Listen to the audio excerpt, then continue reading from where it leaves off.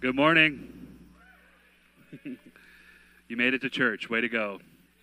The great San Diego typhoon is over. My name's Kendall. I'm our executive pastor here, and just want to warmly welcome you to All Peoples again. Pastor Robert is away this week in the country of Scotland, so he is there, and he is helping with some churches that have just joined our family of churches. Joe Ewan, you might know him, so he's there with Joe and others, and so he's having a great time, but it's probably raining there too, so don't be too jealous. Always rains in Scotland, so... we're continuing our With Jesus series this morning, specifically on the topic of Jesus and the Bible. I want to start with a quick story. In 2008, my wife and I, we were getting ready to move to San Diego, and we had been through a church planting training process. And the last portion of our training was to go on an overseas outreach to India. And we were going to have a church planting kind of hands-on practicum. And just pause message, begin commercial. You got to come to Mexico.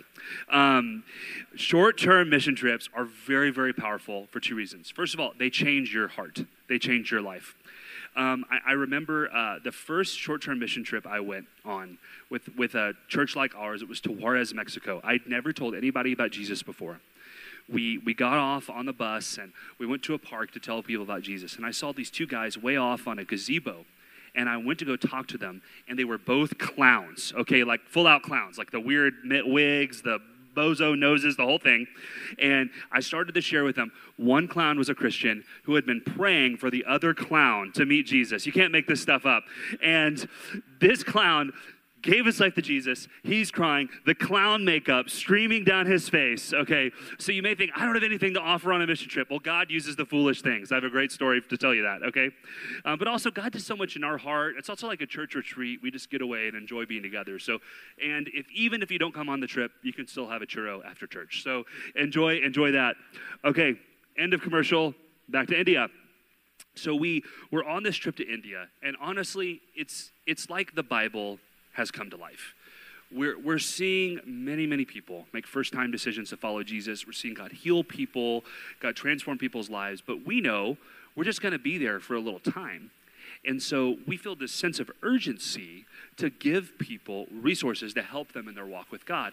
And what we wanted was every person we met with that had given their life to Jesus to have a Bible in their language. Now, in India, people speak a lot of different languages, so we needed a lot of different kinds of Bibles. So as we went across town, we couldn't find any bookstore or anything that had these things, but eventually we heard about this Bible Society. And so one day we set aside to go to this Bible Society. And as we went to the Bible Society, we were in the busiest street on our city in India called Mahatma Gandhi Road, the busiest street. And this is the street the whole city had been built around. So there's big glass and steel, new buildings. There was shanty towns, animals in the street, people everywhere, very busy scene. And at the end of this street, there's the old gate of the city, which was about 100 years old or so. And next to that gate, kind of the cornerstone of the gate of the whole construction of the city, was this old stone building with huge stone blocks, like 2 by 3 feet, and it said Bible Society. And so we go into the Bible Society, and we get to know the people. They're so warm. They're so excited about what God's doing in their city, and it was awesome. They gave us all of these free resources just to give away to all the people around their city. On the way out, I saw a plaque that said India Bible Society. Now, the reason I shared this story, it's very symbolic or representative of the place that our Bible has in our culture today. So much like this Bible Society was kind of the cornerstone of the gate of the city, our society, I don't know if you know this, is founded on biblical principles. The founding fathers of our nation, they were all students of the Bible. You can go read their letters. You can go read how they were speaking to each other using Bible verses. The Bible is the cornerstone of even economic prosperity. There was a guy who wrote a book all about cultures that embrace biblical teaching are more prosperous. So the Bible is the cornerstone of our society, and everything in our society is built on the foundational truths we see in Scripture. But going into this Bible Society, it was such a contrast because the street was so busy, people, animals, kids everywhere. There was nobody in there. You know, this little building, it had the power to change so many people's lives by distributing the Word of God, but the people were not accessing it. It's very representative of our society today. This Bible Society was actually used in world history to end slavery in India and had various impacts in society. But to me, that this little outpost, this little Bible Society, it's so representative of our culture today. Did you know the average American household has 4.4 Bibles in it? So you can think through your house right now and find 4.4 Bibles in your mind, okay? So your house probably has somewhere around there Bibles in it. The average Bible will be read only 3 times this year. So there again, we see this potential of the Word of God, this potential of truth, of transformation that we have in the Bible. But much like this Bible Society, people are not accessing it. They aren't going to the Bible to be transformed. And so that brings us to our topic today, Jesus and the Bible. We've been talking through this With Jesus series, various stories from Jesus' life and the gospel. And today my goal is to equip you how to meet Jesus yourself through the scriptures. So are you down for it? Great. Pray with me, church. Okay. Father, right now I pray you'd open our hearts to your word. And I just pray a few scriptures right now from Psalm 119, Lord. Thank you that the unfolding of your word brings light. God, just enlighten our hearts right now. God, bring spiritual light, revelation into us, Lord. Thank you that Psalm 119 says, I've hidden your word in my heart that I may not sin against you. Lord, purify us with your word right now. Just wash us clean, Lord. Thank you that the law of the Lord is perfect, the Bible says, reviving the soul. I ask for revivals of souls, just even this morning, just a revival of passion, a revival of purpose, Lord, as we hunger and afresh to meet you through your words. In Jesus' name, amen. Amen. We're going to be in Luke 24, this With Jesus series. Like I said, we've been talking through different stories in Jesus' life, and the story we're going to talk about today is in Luke 24. We're going to start in verse 13, and the New Living Translation version, you can look at it in your translation. Verse 13, it says this, that same day, 2 of Jesus' followers were walking to the village of Emmaus, 7 miles from Jerusalem. As they walked along, they were talking about everything that happened. So this is a great verse because this gives us the context for what we're about to read. It starts with the phrase, that same day. What day was that? That day was Easter Sunday. So earlier in Luke 24, we see the story of the empty tomb, of Jesus rising from the dead. And that same day, these disciples are walking from Jerusalem to Emmaus. They're leaving Jerusalem and they're on their way.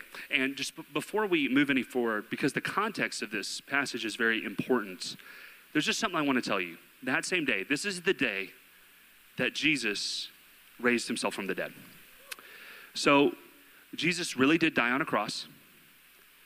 He did it for all the sins of mankind. He really was buried. He really did come back to life. And then the Bible says he ascended to the Father and now is seated in heaven, and he's going to come again. So that's the story of Jesus. And if you've never maybe given your whole heart to Jesus or said yes to following him, understanding that he was the sacrifice to your sins, understanding that he was the only way to eternal life. At the end of this message, I'm going to give you an opportunity. So you can just begin to let God stir on your heart, and if that applies to you, you're going to have a time to respond at the end. But for the rest of us, Luke 24 says, that same day, 2 of Jesus' followers were walking to the village of Emmaus, 7 miles from Jerusalem, about a day's walk.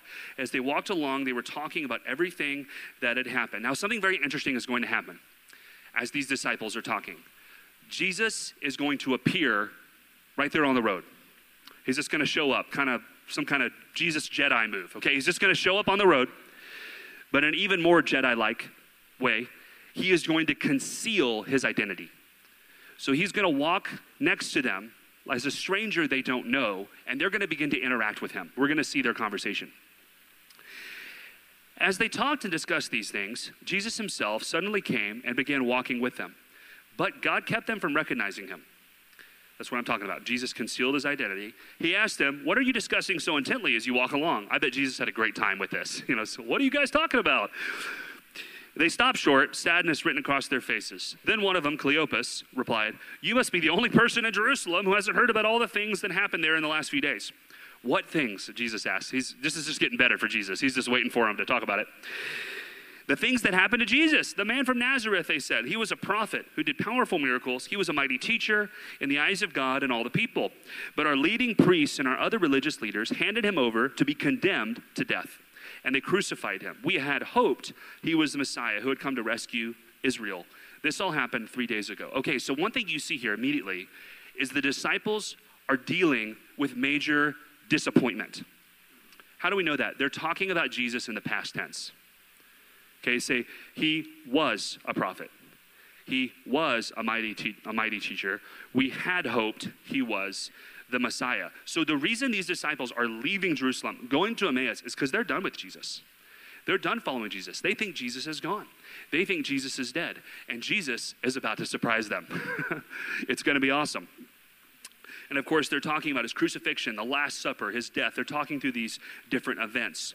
And then they begin to share they're perplexed by the stories they're hearing that Jesus has come back to life. Then some women from our group of his followers were at his tomb early this morning.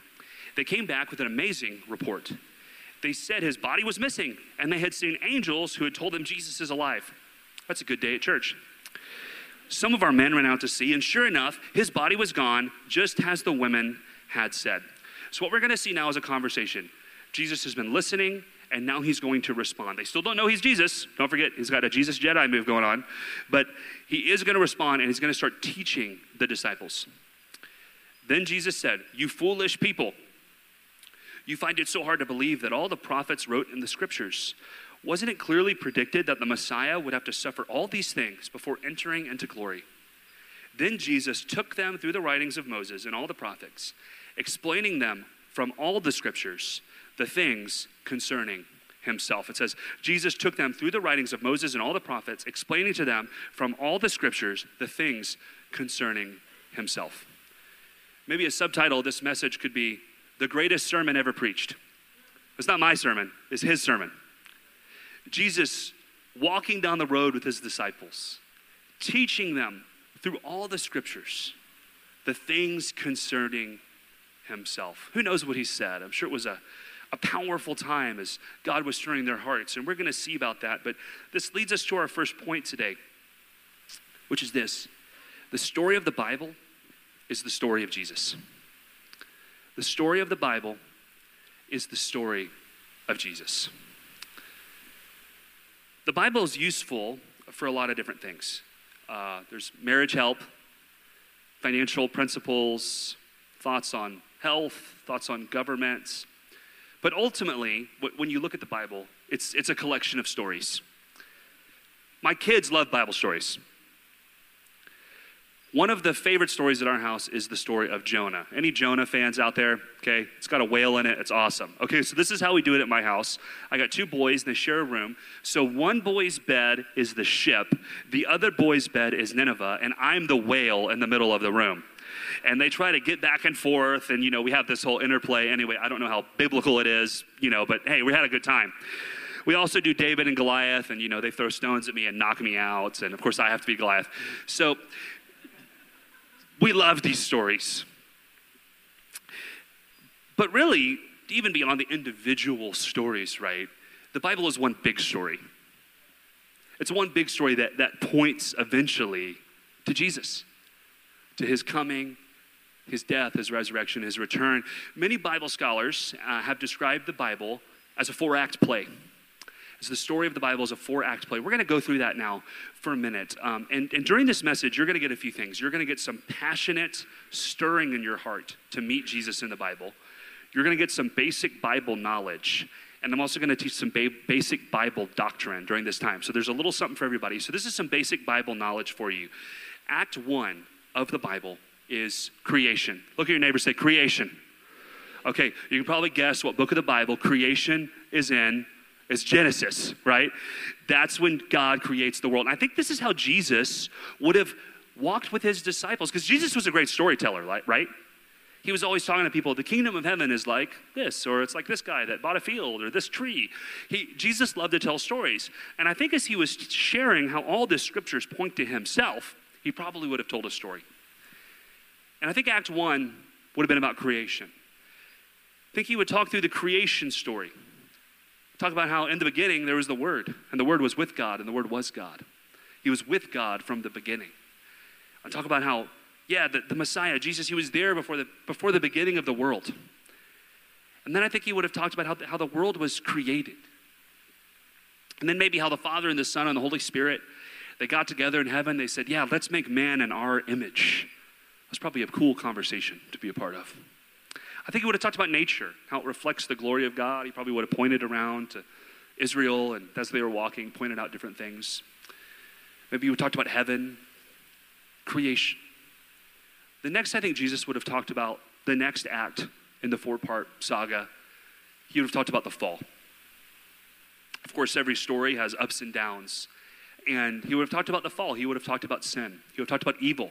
I think we have talked about the devil, where the devil came from, how evil originated, how Adam and Eve were tempted to sin, and then he would have talked about the effects of that sin, how that has really negatively affected every attribute of our life, our relationships, our society, our work. He would have gone through and talked about the fall.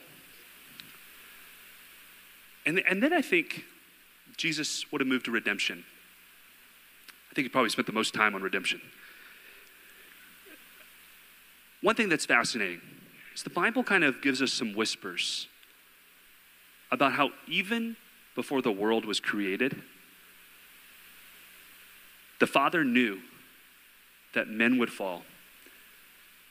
And it was pre-decided that Jesus would die to be the hope of all humanity. 1 Peter 1 verse 20, just listen as I read this. God chose him as your ransom long before the world began. Revelation 13:6, the Lamb who was slain before the creation, before the foundation of the world. I think Jesus would have begun to unfold God's plan for redemption. He would have talked about that. I think he would have moved on. He would have talked about Abraham and how God chose Abraham in Genesis chapter 12 and chose to bless him so that all peoples of the earth would be blessed. And then he would talk about how Abraham was given a family, and that family became a great nation, the nation of Israel, and how he intended to come and rule and reign and use that nation to establish his kingdom on the earth.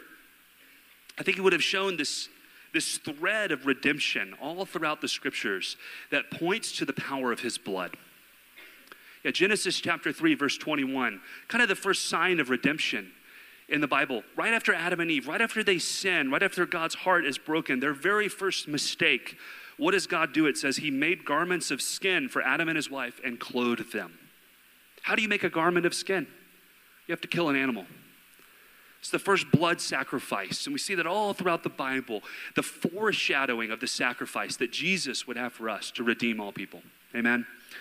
And then Acts 4, I think he would have talked about restoration. He probably would have read scriptures like Isaiah 66, verse 18 says this, and I, because of what they have planned and done, am about to come, speaking of his second coming, am about to come and gather the people of all nations and languages, and they will come and see my glory. The story of the Bible is the story of Jesus. And I think Jesus would have gone through the scriptures and shown how they point to him. This is really important in our culture today. And I think why this message might be important for you, because there's so much in our culture today that actually talks against, downplays, denigrates the power of the Bible. You know, every time you turn on the TV, there's something on the History Channel about how this book of the Bible was made up, or this thing isn't really true. There's all these, investigative reporting going on. But the Bible says the Word of God stands forever. Amen? So what we see is there's actually 3 false teachings in our culture today. You might want to write these down. That are taking away from the power of the Bible. Here's the first one, universalism. Universalism. This is what universalism, in summary, in terms of the Bible says. There are a lot of holy books, of which the Bible is just one. Maybe you've been talking to a friend and you've encouraged them to read the Bible, a friend at work, a friend in your family. Oh yeah, I read the Bible. I also read this book and this kind of new age author and this thing. All those things are inspiring. That's awesome. The problem with that is that once you read the Bible, you realize that Jesus said, I am the way, the truth, and the life. No one comes to the Father except through me. Jesus is pretty exclusive in his presentation of truth. So that can't be true if we walk in biblical reality. The next one has a fancy name. It's Marcionism, M-A-R-C-I-O-N, Marcionism. And that's basically the belief that the New Testament is from God, but the Old Testament isn't. Maybe you've seen or heard some teachings like this just in your Christian walk.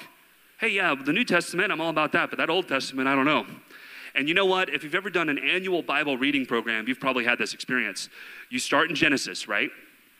You're like, Genesis, awesome. 7 days, got it.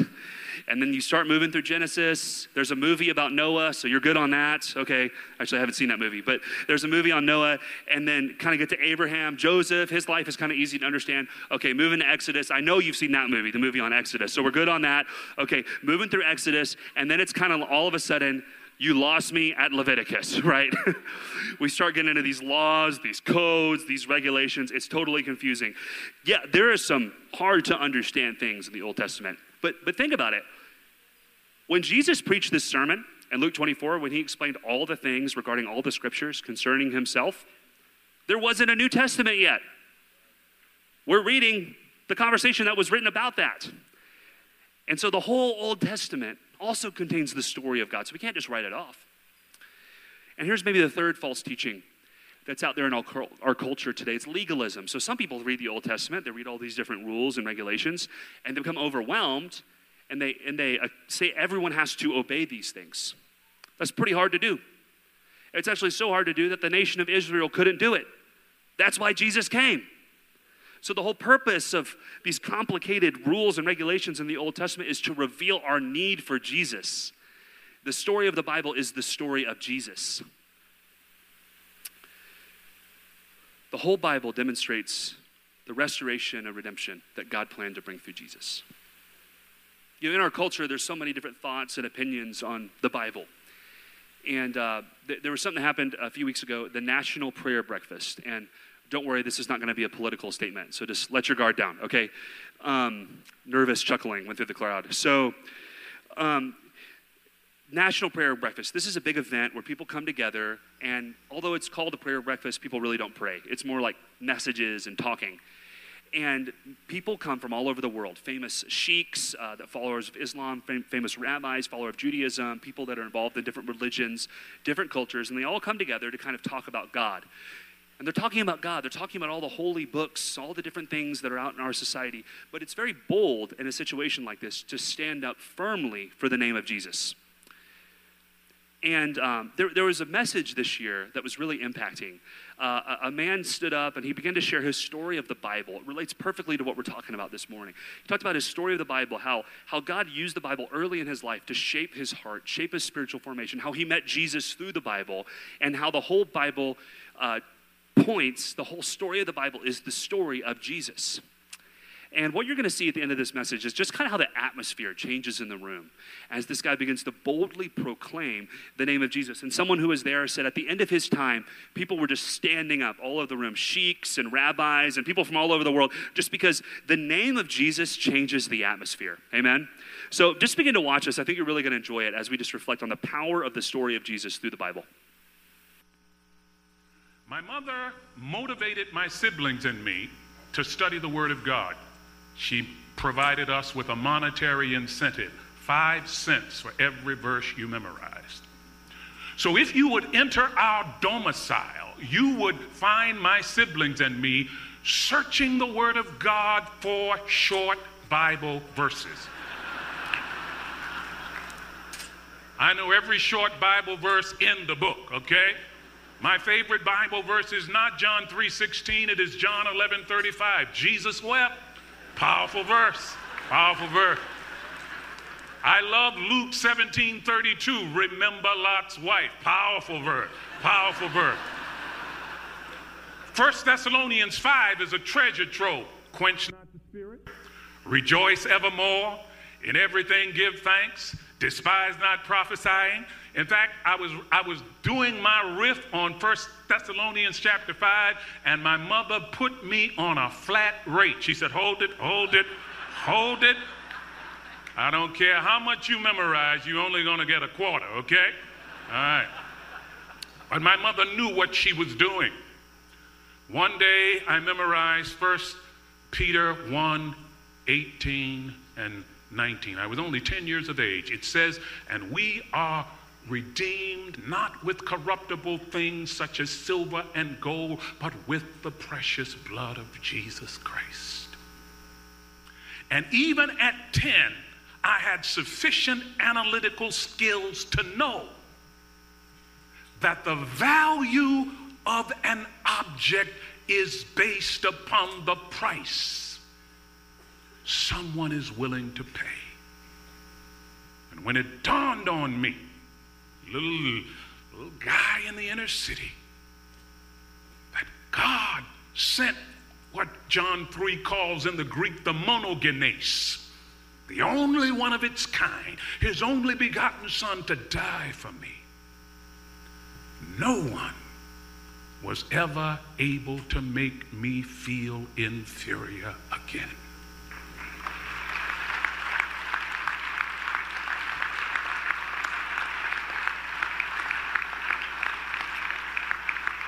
Moreover, I said, I got to get to know this man who died for me. So now it was not just for the nickels that I started reading the word. It was to try to find this man. And as I searched the scriptures, it was like a Zeffirelli movie with the man with no name. I kept finding him. In Genesis, he's Shiloh. In Exodus, he's the I am. In Numbers, he's the star and scepter. In Deuteronomy, he's the rock. In 1 Samuel, he's the Lord of hosts. In Job, he is the Redeemer. In Psalms, he is the great shepherd. In Proverbs, he is the beloved. I kept running into that man. In Isaiah, he's wonderful counselor, the mighty God, the everlasting Father, the Prince of Peace. In Daniel, he's the fourth man in the fiery furnace. In Micah, he is the one whose going forth of old is from everlasting to everlasting. In Zechariah, he is the branch. In Malachi, he is the messenger of the covenant. Matthew calls him Savior. Mark calls him Son of Man. Luke calls him the great physician. John calls him the Word made flesh. Acts says he is the one who will mobilize us to witness. Philippians says God has exalted him so that at his name every knee shall bow and every tongue confess that he is Lord to the glory of God the Father.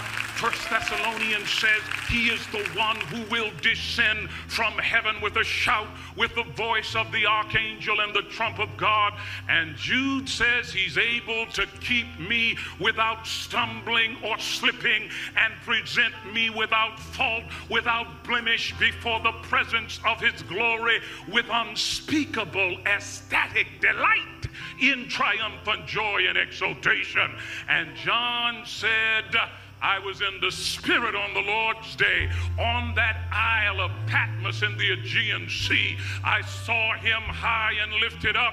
He is Alpha, he's Omega, he is beginning, he is ending. And so because I kept meeting that man, my hope does not rest in the various branches of government, executive, legislative, or judicial. My hope does not rest in the alliances that we build. My testimony is simply this: my hope is built on nothing less than Jesus' blood and righteousness. I dare not trust the sweetest flame, but wholly lean on Jesus' name. Come on, that's awesome. On Christ, yes, the solid rock I stand. All other ground is sinking sand.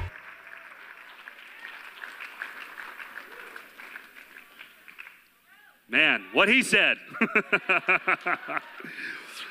Are you convinced that the story of the Bible is the story of Jesus, church? Hey, let me move to my next point here, down Luke 24. By this time, they were nearing Emmaus. At the end of their journey, they walked about a day. Jesus asked if he was going on, but they begged him, stay the night with us, since it's getting late. So he went home with them. And as they sat down to eat, he took the bread and he blessed it. Then he broke it and he gave it to them. Suddenly their eyes were opened, and they recognized him. And at that moment, he disappeared. They said to each other, here's our key verse, "Didn't our hearts burn within us as he talked with us on the road and explained the scriptures to us?" That's awesome. Yes, the Bible is the story of Jesus, but it's actually more than that. It's an invitation to encounter Jesus. The Bible is an invitation to encounter Jesus, and I don't just mean an invitation maybe to meet Jesus for the first time and be saved, although it is that. I don't necessarily mean an invitation at the end of a service, although the Bible can be used for that. The Bible is an open invitation that's waiting in your house and your life every day for you to encounter Jesus. What happened with these disciples, it says their hearts were burning within us. God wants to give you a burning heart. I think it's really interesting how Jesus interacts with his disciples here. They're walking along the road, kind of getting to the end at the end of the day. And he says, "I'm going to keep going, guys. You guys, see you later." And they beg him, "Stay the night with us. It's getting late." So he goes home with them. And then they sit down to eat, and he took the bread and blessed it. That's symbolic. Breaking bread in the Bible is always symbolic of fellowship. So this is a really interesting story because Jesus tests the hunger of his disciples. They're walking down the road. He's explaining the scriptures to them. And he's like, "Hey, I'm going to go on." And they're like, "No, wait. We got to have more." Psalm 42. When can I go and meet with God? That's the kind of hunger that God wants us to have in this church. He wants us to be people that are so hungry to meet with God. God, how can I get more time? Lord, just don't move on from this place. Continue to speak to me. Continue to fill me, God. Continue to stir my heart. This is what it means to read the Bible, not just for information, but for transformation. That God wants to transform our hearts with his word. This is what Isaiah said, "Is not my word like a fire, declares the Lord." God wants to put his word like a fire in our hearts. Transform us, transform other people. The Bible is the key to spiritual growth, not because of the principles in it, although that's true, but because it's a platform for meeting the author. It's an invitation to encounter Jesus. So, I just want to end my time this morning with some practical thoughts. How do we actually encounter Jesus while we're reading the Bible? Are you ready for this? So this is one of those times as a church where we're giving practical tools for your devotional life so that when you go Monday morning, it can be different for you. You can go, okay, this is how I'm going to meet with God tomorrow morning. Okay, so some practical tools on how you can use the Bible to encounter Jesus. First of all, have faith that God uses the Bible. Amen? Have faith that God uses the Bible. There's power in the written word of God. There's power in the word of God. You know, the Bible says his word does not return void in Isaiah 55. Our culture is constantly trying to push the Bible out of the public square, but it's the very thing that's needed for people to stand on in uncertain times. You know, here's some beliefs you want to have about the Bible. The Bible is infallible. So it's never, the Bible is inerrant. It's never wrong. The Bible is infallible. God has preserved it without defect. You know, the Bible has integrity. I have a slide here. It's got a picture of some ancient texts. And as you look at these texts, what you're going to see is you're going to see how the Bible has been supernaturally preserved by God over time compared to other things that were written about the same time. There's more copies from antiquity. There's things that are written closer together. God has supernaturally preserved his word. You can research that more in Lee Strobel's book, A Case for Christ, if you're interested. But the reason I bring that up is because sometimes we lose faith when we think about the Bible. But if God had the power to send his son from heaven to earth to die on the cross for the sin of all mankind, don't you think he has the power to protect one book? Amen. Yeah, and not just one book, 66 books written by over 40 authors, put together to say the same message, the message of redemption, a message of hope for all humanity. Have faith that God uses the Bible. I had a dream recently. I was just sitting in a coffee shop reading my Bible, and someone came up and they tried to steal my Bible from me. said, no way. And we had a little altercation there in my dream.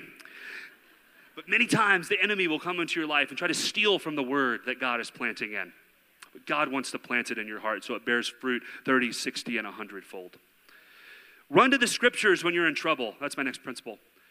Run to the scriptures when you're in trouble. We know we should do this because this is what Jesus did. When he went on his little 40-day camping trip without food in the desert, he was visited by an unwelcome friend, Satan, the enemy, who tempted him. And how did Jesus respond? It is. Jesus, when he was in trouble, he went to the Word of God. Recently, I had just a very, very hard day, and I don't have time to get into the details of it, except it was just a day that was full of spiritual warfare. It was very challenging. At the end of the day that night, it got even worse. We were awoken every 15 minutes from 11:30 to 2:30 a.m. I just felt like I was losing my mind, just exhausted, dealing with children, other things going on around our house. It was very, very challenging. And so in the middle of the night, I finally just got up and said, I don't know what to do. I'm falling asleep, but I keep getting woken up. I'm just going to stand up and read the Bible until God speaks to me. And I didn't know where to start, so I just opened up to the Psalms because I thought, well, David had some bad days, so... And then finally I landed on Psalm 127. And I'm just going to demonstrate for you how I did this in a time of trouble. The Bible says in Ephesians 6, stand firm in the evil day. Sometimes there's just evil days in our life. We have to stand firm on the Word of God. Psalm 127, I just began to read this out loud. I said, unless the Lord builds the house, those who build it labor in vain. God, you've got to come build the house of my family. Lord, you've got to come establish us. We've built our life on your word. It's an unshakable foundation, Lord. You said that those who built your life on their word would not be shaken. Lord, thank you that I've received from you a kingdom that will not be shaken. Lord, unless the Lord builds the house, Lord God, thank you that you're a master builder. Lord, you're teaching us how to build a life. Lord, thank you that you're building your church, Lord, all over the city, even right now at 2 a.m, Lord. I just declare you're building your church. You're speaking to people in dreams, God. You're touching people's lives right now. You're pulling people out of sin. Those who build it labor in vain. God, I repent of any way I've built in my own strength. Lord, just let me rely on your strength. I receive the joy of the Lord right now because the Bible says the joy of the Lord is my strength. In this time of anxiety, in this time of insomnia, I receive the joy of the Lord right now. And then I just move to verse 2. It's vain that you rise up early and go to late rest, eating the bread of anxious toil, for he gives his beloved sleep. God, I ask right now, your word says you give your beloved sleep. I call forth rest on my house right now in Jesus' name. Lord, I thank you that you love me and I'm your beloved, so therefore I can go to sleep. So I break every curse of insomnia coming against my house right now in the name of Jesus. Behold, children are a heritage from the Lord, the fruit of the womb a reward. God, I thank you that my children are a reward from you. There's been some challenges today. There's been some crazy circumstances. God, I choose to view my children as a reward. I bless them right now. I speak identity over each of them, God. You named them, and then I'd say their names, and then I'd speak words that God's given me over them. Like arrows in the hands of a warrior are the children of one's youth. Lord, thank you that you're shaping my children into powerful arrows, Lord, that you're going to ekbalo them to the nations, Lord, so that you can use them to touch people's lives powerfully for the gospel.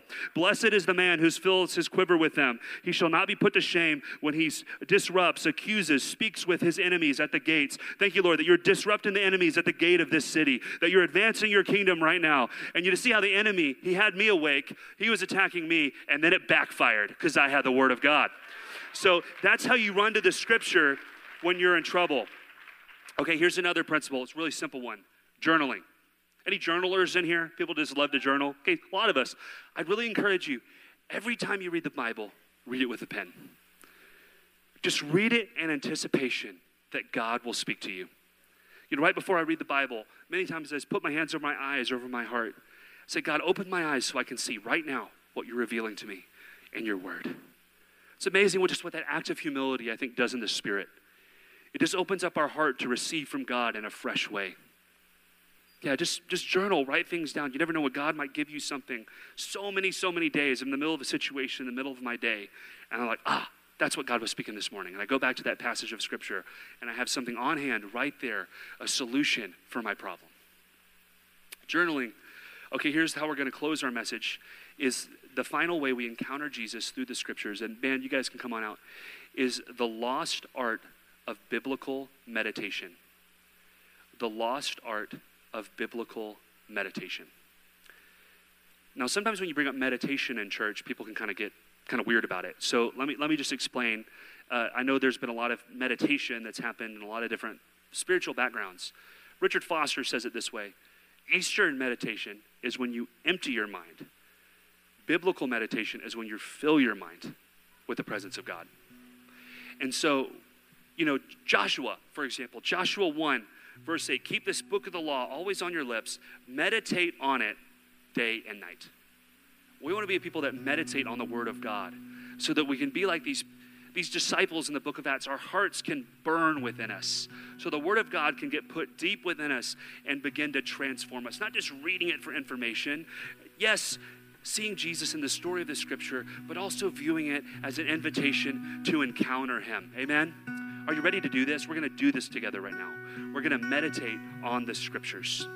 And actually, I have a little slide right here, 4 steps to biblical meditation. This is how we're going to close our time today. The first step is prepare. So just right now in your seat, just begin to prepare your heart to meet with God. Just give him any anxiety you have right now. Any distractions, you might want to close your eyes. We're going to turn the lights down. Get some nice music playing to help your heart focus.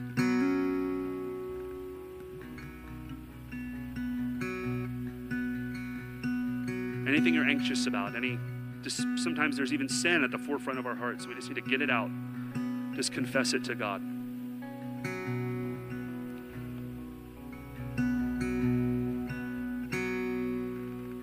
So the next thing we see, preparing ourselves, is place. So what that means, it's not a physical location, is using our God-given imagination. We are going to place ourselves in God's story. And the way we're going to do that is by accessing our imagination and the 5 senses that God's given us. So I'm going to begin to read this Luke 24 passage again. When I do that, I want you to start thinking about the 5 senses. Touch. What did the road feel like on the feet of the disciples? What about the table where they were sitting across from Jesus? What about the bread they broke with their hands? Taste. What did the bread taste like? What were they eating and enjoying? Sound. What was the crunch of their feet walking along that road for 7 miles? What did Jesus' voice sound like as he talked through the scriptures with them? What did it sound like when Jesus suddenly appeared? Whoosh. Sight. Sitting across a table from Jesus. The disciples see him break bread, and then they see that it's him. Probably hadn't seen him break bread since the Last Supper, maybe the feeding of the 5,000. I'm going to read it in a different translation. I'll oftentimes do that as well. That very day, 2 of them were going down a village named Emmaus, about 7 miles from Jerusalem. They were talking with each other about all these things that had happened. You're just going to place yourself in the story right now. While they were talking and discussing together, Jesus himself drew near and went with them. But their eyes were kept from recognizing him. And he said to them, "What's this conversation you're holding with each other while you walk?" And they stood still, looking sad. Then one of them, named Cleopas, answered, "Are you the only visitor to Jerusalem who doesn't know the things that have happened there in these days? Concerning Jesus of Nazareth, a man who was a prophet, mighty in deed and word before God and all the people, how our chief priests and rulers delivered him up to be condemned to death, crucified him. We had hoped he was the one to redeem Israel. Yes, and besides all this, it is now the 3rd day since these things happened. Some of our women amazed us. They were at the tomb early this morning. When they went, they did not find his body. They came back saying that they'd even seen a vision of angels." And he said to them, "O foolish ones, so slow of heart to believe all the prophets have spoken. Was it not necessary that the Christ should come suffer these things to enter into his glory?" And beginning with Moses and all the prophets, he interpreted them in all the scriptures, the things concerning himself. So they drew near to the village where he was going. They were going. He acted as if he were going further, but they urged him strongly, saying, "Stay with us, for it's toward the evening, and the day is far spent."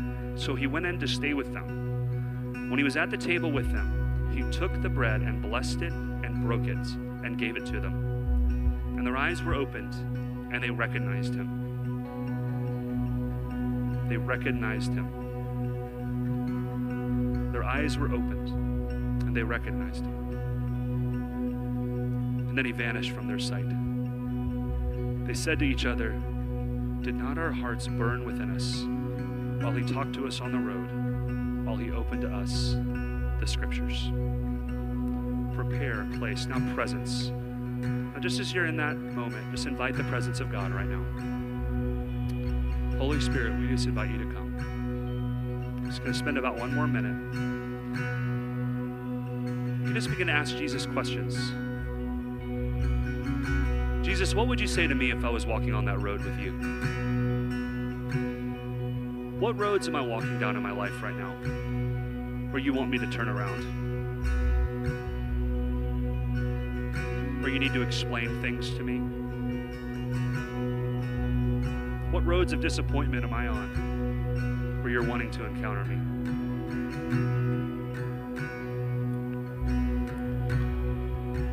Jesus, what would you say to me if I was sitting across the table from you? If we were breaking bread together?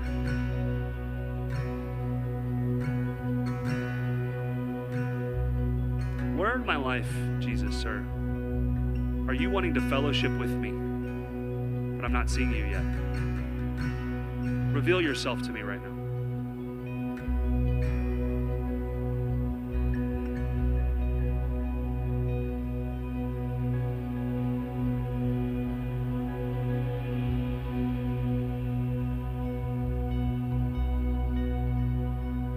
Reveal yourself to me, Lord.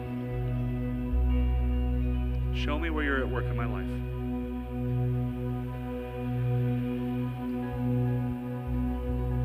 Then what I might do is prepare a place, presence. I might move to prayer. You can just stand up with me as we close our service. Just whatever scripture in that passage probably stuck out to me the most, I would just begin to pray it. You know, and our key scripture right now is, "Were not our hearts burning within us as he talked with us on the road?"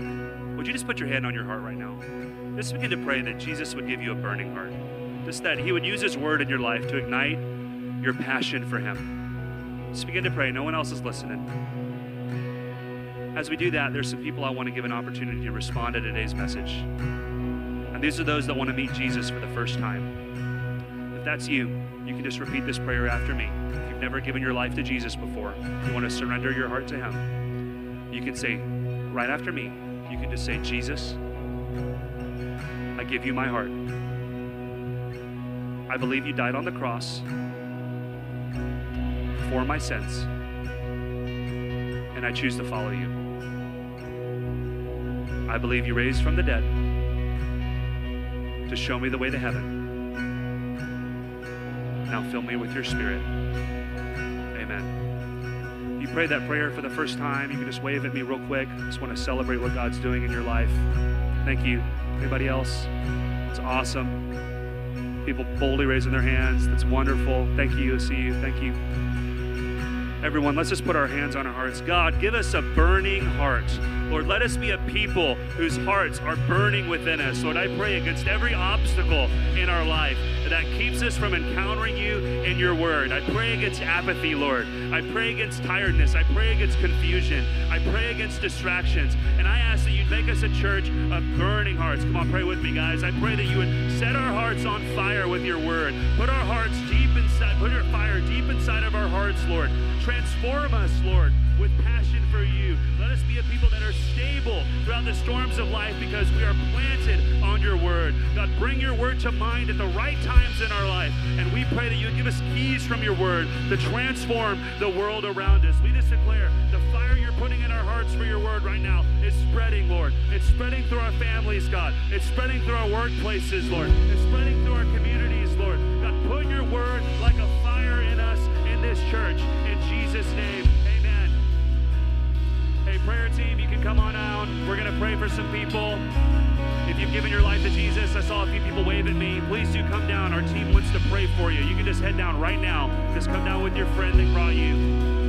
If you would like prayer for healing, we're going to officially close our service, but God has been healing people, and we'd love to pray for you. Be blessed. Have an awesome week. God bless us and keep us this week. Use your word in our lives.